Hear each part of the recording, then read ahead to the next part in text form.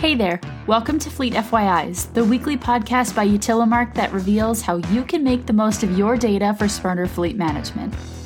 My name is Gretchen, and every week you'll hear from me and some of the industry's finest in candid conversations that will shed some light on not only 2 decades worth of data insights, but some of the industry's hottest talking points and key metric analysis with the aim to help you better understand your fleet from every angle.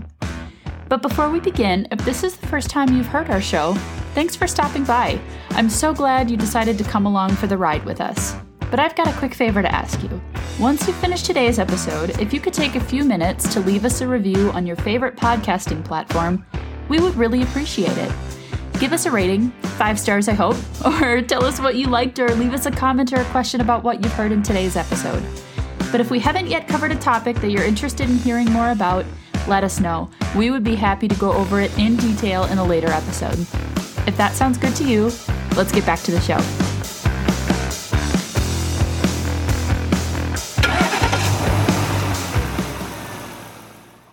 Hey everyone, and welcome back to the Fleet FYIs podcast. Before I get this episode off and running, I wanted to ask you all a question. Have you ever found a topic just so fascinating that you end up jumping headfirst into a total rabbit hole to learn as much as you can? A little bit less Alice in Wonderland style, but I think you know what I mean. That's somewhat similar to how I've been in these last few days. So unless you're under a rock or, if you haven't listened to the Fleet FYIs podcast before, which if you haven't, welcome. I'm glad to have you here. You'll notice we've been focusing a ton on electrification, and that's electrification of fleets, new vehicle launches, company pilots, and even digging a bit more into the sustainability of this technology as well as battery composition.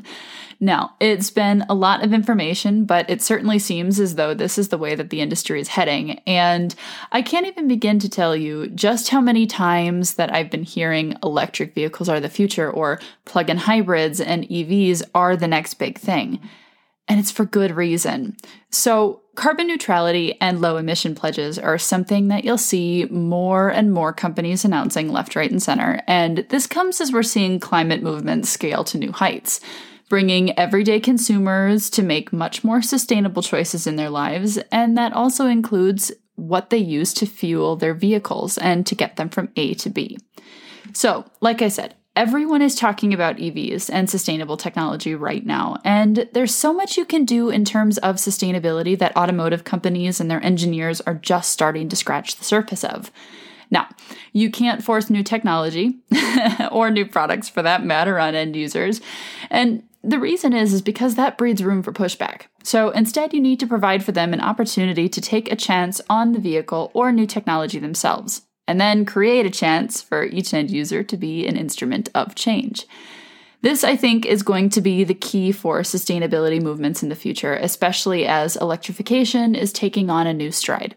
And, if you've been anywhere near this podcast or even just involved in fleet or automotive, there's some push and pull with this electrification movement, especially depending on the region and the industry you're in. But it pegs the question, though, where exactly does this leave internal combustion engine vehicles? Does it leave them behind in the dust? This is where things are beginning to get a bit interesting.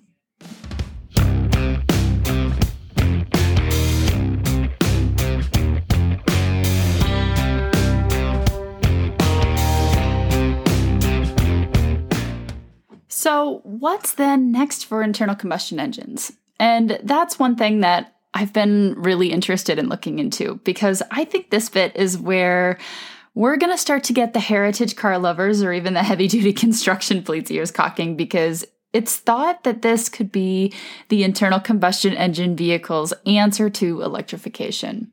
Now, granted, it may still be years away, which is a little bit unfortunate, but it's at least a start, right? The answer, what some are thinking, is e-fuel. Now, you might wonder exactly what this is, how it works, why it's making news, etc., etc. And I actually think that it's quite a fascinating solution when it comes to looking into how internal combustion engines can be made more sustainable. So the key point that many who stand behind e-fuel make is that the technology of the internal combustion engine isn't what's non-sustainable. In fact, it's actually just the type of fuel being burnt to create the energy. So The thought enters center stage, why not create a more sustainable fuel? Because when you think about it in the long haul, that would actually just be more simple, in theory, than creating an entirely new type of engine that could burn petroleum more sustainably. And that's the traditional petrol that we're speaking of, traditional gasoline, traditional diesel, making that more sustainable.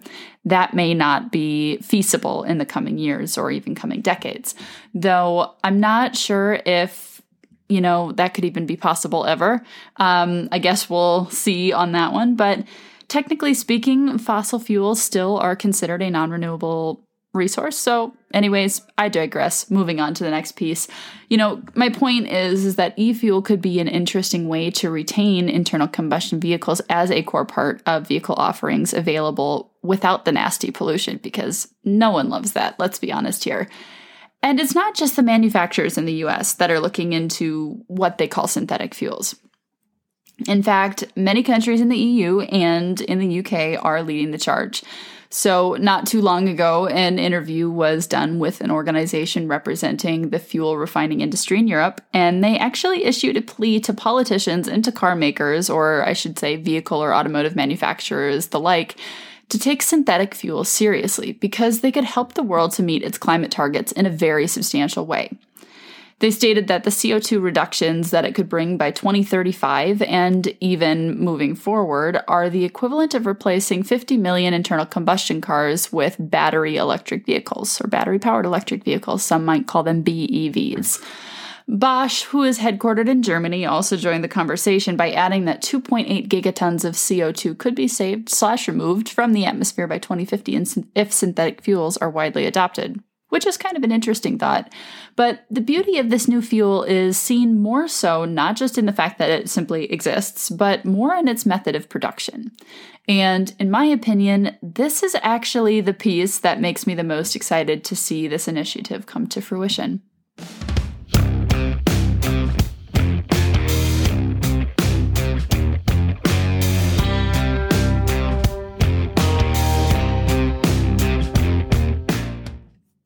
The true sustainable magic is shown when we delve into how this e-fuel is created, especially because of its said to be carbon neutral nature. So, in short, the idea behind creating this e-fuel is that companies producing it will be able to take in and eliminate as high amount of CO2 as the vehicles using the fuel will actually burn. So, let's make this short story a bit longer here. Here's my understanding as to how this e-fuel is produced. Now, granted, I'm not a scientist nor an engineer when it comes to this, so this is going to be very high level and based on a few weeks worth of research. But here's a general idea of what exactly makes it so special. So, firstly, it's composed of two main molecules, hydrogen and CO2. And the manufacturing process itself actually captures CO2 as the synthetic fuel is made, which has the potential to make huge leaps towards climate goals for the future, like we said previously. And it's said that for these climate goals to be reached, CO2 emissions from traffic and other pollution sources will need to be reduced by roughly about 50% over the next 4 decades. If we can do so even higher, that would be great. And synthetic fuels actually entering the mainstream production has the potential to get us there. It's said that the production of this synthetic fuel will rely on pulling hydrogen out of water and also on large walls of fans and filtration systems that would be used to pull the CO2 out of the air. So filtering the air as it comes through the fans and collecting the CO2 as it goes. So because of this, greenhouse gas actually becomes a raw material, which everyone's producing anyways, whether it's from, landfills with methane production or any other industry that produces emissions. And this raw material now from which gasoline and diesel and substitute natural gas can be produced with the help of electricity from renewable energy sources, which is kind of exciting if you think about it. Now, if you think about every type of vehicle or industry that has noted that electrification could be difficult, or even too far to plan for now, this could be a total game changer. And like I said, so you're thinking heavy construction, trains, planes, cruise liners, the whole lot, even sometimes storm response teams. This could mean a huge overhaul for the transportation industry, especially because the thought is that the engine technology to continue to burn this synthetic fuel shouldn't need to change. You shouldn't need a whole new vehicle. You shouldn't need a whole new engine. In theory, because it's thought that the way this fuel is burnt is the same way that your standard gasoline is burnt. Another standout advantage of the combustion engine using synthetic fuels is that the existing filling station network can still continue to be used. And the same can be said for existing combustion engine expertise. So even though it's thought that electric cars will become significantly less expensive in the years ahead as wider scale adoption occurs, the development of these fuels still provides an interesting opportunity to make the internal combustion engine much more sustainable, which I think it's going to need to be, because if you have some companies that are actually banning the production or banning the sale of fully internal combustion or fully petrol-based vehicles past 2030, I think in the EU it might be something around 2035, if I'm not mistaken, you're going to have to find a way to still appeal to the customers that still have those cars and still wish to drive them, or maybe it's even a heritage or luxury car collector that aren't electric or can't manage without some sort of internal combustion feature. Because truly, I think that a vast portion of the true sustainability of this type of fuel, the synthetic fuel, it'll come from the refineries in which it's produced. And when we're speaking about sustainability of the internal combustion engine, and I feel like I've said that word a ton in this episode, which I've still got some more in me, so just you wait. I think when we're looking at trying to create a sustainable internal combustion engine, there it is again, what we really need to focus on is the components of the fuel and how it's produced. So, for example, taking power from the traditional electric grid or from burning coal, it doesn't exactly make for clean energy. I mean, you could probably assume that no matter how much you know about it. However, if you're refining this synthetic fuel in a truly sustainable refinery, for example, something that's completely solar powered or wind powered or maybe even hydro powered, then your aim of achieving a renewable energy source is much easier to achieve.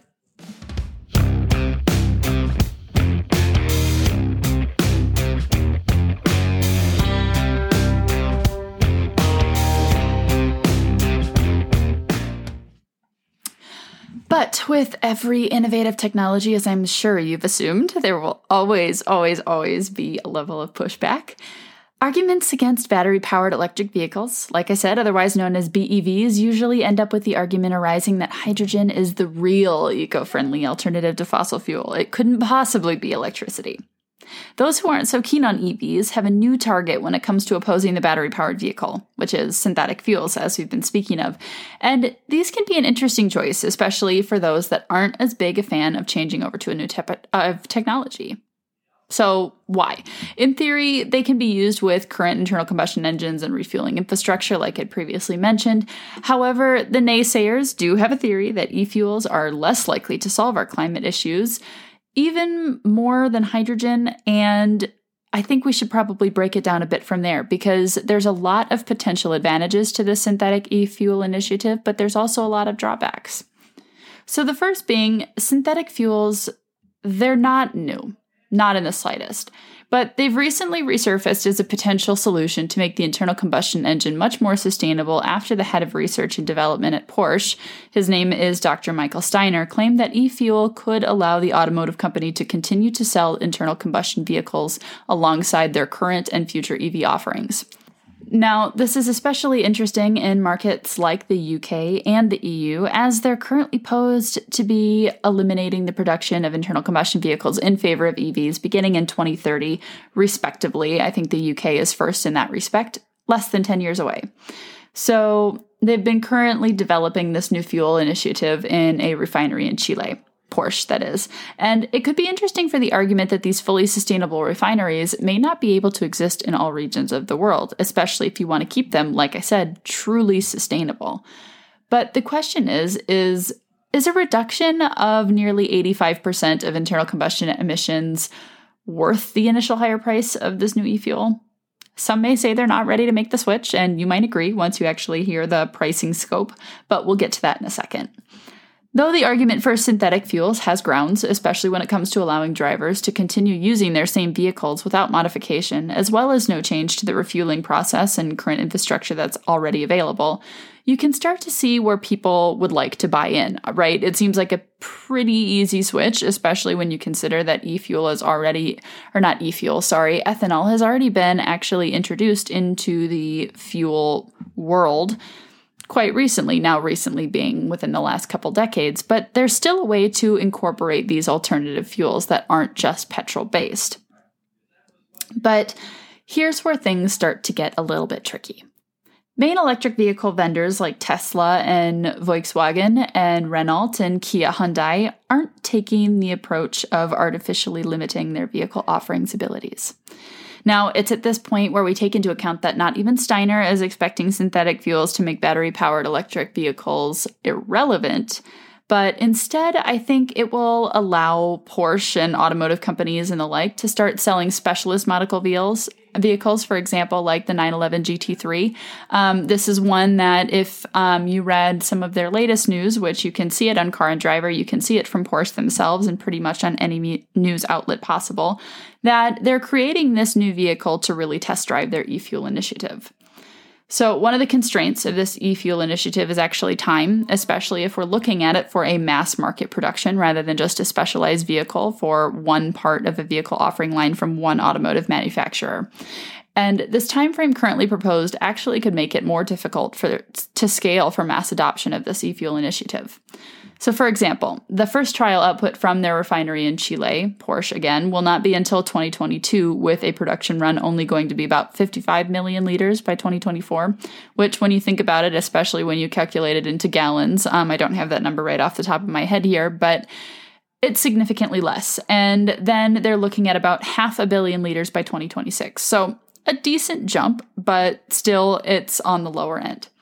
But let's put this into perspective, shall we? So let's look at it from a global lens and compare two of the main markets that we've previously mentioned in this show, the US and the UK. And I mentioned the UK just because they've been making a lot of news with their huge sustainability efforts, especially when they're saying that now anywhere in the UK you're no longer more than, the number is about 34 miles, if I'm not mistaken, 34 miles from an EV charge point. So it's a pretty well-rounded electrification infrastructure in place there. The US on average is probably consuming about 125 billion gallons of gasoline in a year, with 2020 showing no different. Last year, the US consumed roughly 123.5 billion gallons of finished motor gasoline. Translated into liters, it's just under 470 billion. Now, comparing this with the UK consumes about 45 to 50 billion liters of fossil fuel per year. So it's a pretty stark difference, if you ask me. But a lot of this has to do with country size and population density and size and multiple other factors. So when you look at the output of this Chilean plant that Porsche will be sourcing their e-fuel from, their current production output is roughly about 0.1% of what the US alone would consume by 2026. It's currently low volume, which in part can be due to just the pilot testing initially, would need to be much more highly scalable to be an effective, sustainable solution, which I'm sure you can assume, because if they don't have any e-fuel, then the initiative really doesn't go anywhere. So it needs to be produced on a higher scale. But like any initiative, the transition wouldn't happen overnight, nor would you expect it to, really. Almost kind of like what's happened with this ethanol integration to mainstream use, the eFuel Alliance has actually stated that they see a synthetic admixture to conventional fossil fuels rather than just an immediate switchover. So it's almost kind of like you're dipping your toes in before you jump in with 2 feet, similar to the hybrid model for vehicles now before transitioning to a fully electric, just to see if you like the technology or, if it works for you and your lifestyle. So this can ease the pressure of the initial low volume output, especially as production will jump in the coming years. And it's expected to be at about a 4% admixture by 2025, 12% by 2030, and finally up to 100% by 2050. So we're looking at a little while down the line for full adoption, but it'll be interesting to see, I think, nonetheless. However, many are saying that this could be a little bit too late for current climate protection goals, especially when you factor in pricing for wide-scale adoption. Right now, the eFuel Alliance projects that 2050 will be between $1.63 to $2.64 per liter, which is about 138 to 224 in euro, and Bosch actually thinks that it'll take on this pricing by 2030, which is a pretty big jump. However, more realistic estimates are claiming that it'll be around the $3.54 to $4.72 per liter, which translated to a by-gallon price equates to about $13 to $14 per gallon. So, at that price, no thanks. That's a bit much for now, and we all know that it's a hard sell, especially when you have people cringing like me at $2.50 per gallon. Yikes. You'll probably see people go through to the EV route or stick to traditional gasoline rather than switching over if the pricing stays that high, in my opinion.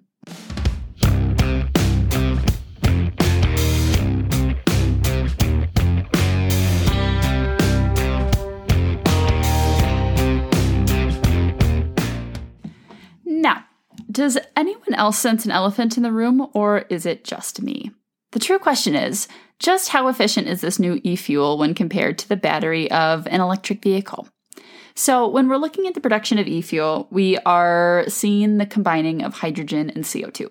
You then go into manufacturing the fuel subtype, so think gasoline or petrol, kerosene or diesel, and it's a multi-stage process and one that adds multiple layers of cost and actually of energy consumption as well. So if we take a peek at e-fuel's key element, which is in fact hydrogen, it leads to questions initially provoked by looking at hydrogen fuel cells. A hydrogen fuel cell is an electrochemical cell that converts the chemical energy of hydrogen and an oxidizing agent into electricity through a pair of redox reactions. But the trouble here is that hydrogen loses a lot of its power during the process of production. According to Transport and Environment, hydrogen fuel cells are actually 2.3 times less energy efficient than batteries, with the deficit dropping to about 2 times less efficient by 2050 as technologies continue to evolve and get better with time, especially when we're looking at EV batteries and this new Ultium technology coming out from GM. And synthetic fuels are actually said to be less efficient still, which in my mind is a little bit surprising, and the estimate is actually about 4 times worse than batteries, and very little improvement is projected to be seen by 2050. So putting it plainly, powering the current electric, or not the electric car fleet, but just the current car fleet with synthetic fuels instead of batteries will actually require about 4 times as much electricity generation. So we're looking at this as a whole, it seems a bit impractical if you ask me. Now, there's also in the hope, and this is also in the hope and the assumption that the e-fuel being made is produced at renewable refineries like I previously mentioned a fuel time, so solar-powered, hydro-powered, wind-powered, which right now it's only at about 1% of e-fuels being produced in this way. Otherwise, it's not necessarily as green a fuel as you'd think. Actually, right now, it's not even considered a green fuel at all. Some say that it's the oil and gas industry trying to keep up with the more sustainable demands of customers as environmental concerns stay top of mind for many. Potentially, it's a relevance question, but I digress. That's not my call to make.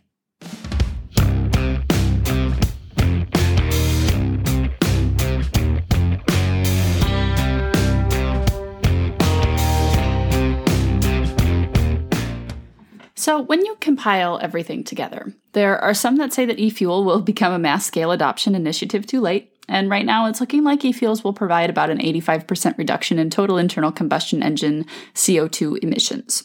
Whereas you also have electric vehicles that will take a large portion of the sustainable transportation market, which can eliminate CO2 vehicle emissions completely. So, which technology will come out on top? Or do you see these two technology options as something that will work in tandem until each price point is accessible for the everyday consumer or fleets looking for a more sustainable option? Tell me what you think. I'd love to hear your thoughts on LinkedIn. Just make sure you use the hashtag #UtilimarkFleetFYI so I can find it, because I'm fascinated by this conversation and I'm really interested to see how far it'll go and how quickly. So until next time, I'll be back in your headphones next Thursday. I will see you there. Bye. Hey there, I think this is the time that I should cue the virtual high five, because you've just finished listening to another episode of the Fleet FYI's podcast. If you're already wanting more content, head over to Utilimark.com, which is Utilimark with a C, UTILIMARC.com, for the show notes and extra insights coming straight from our analysts to you. That's all from me this week, so until next time, I'll catch you later.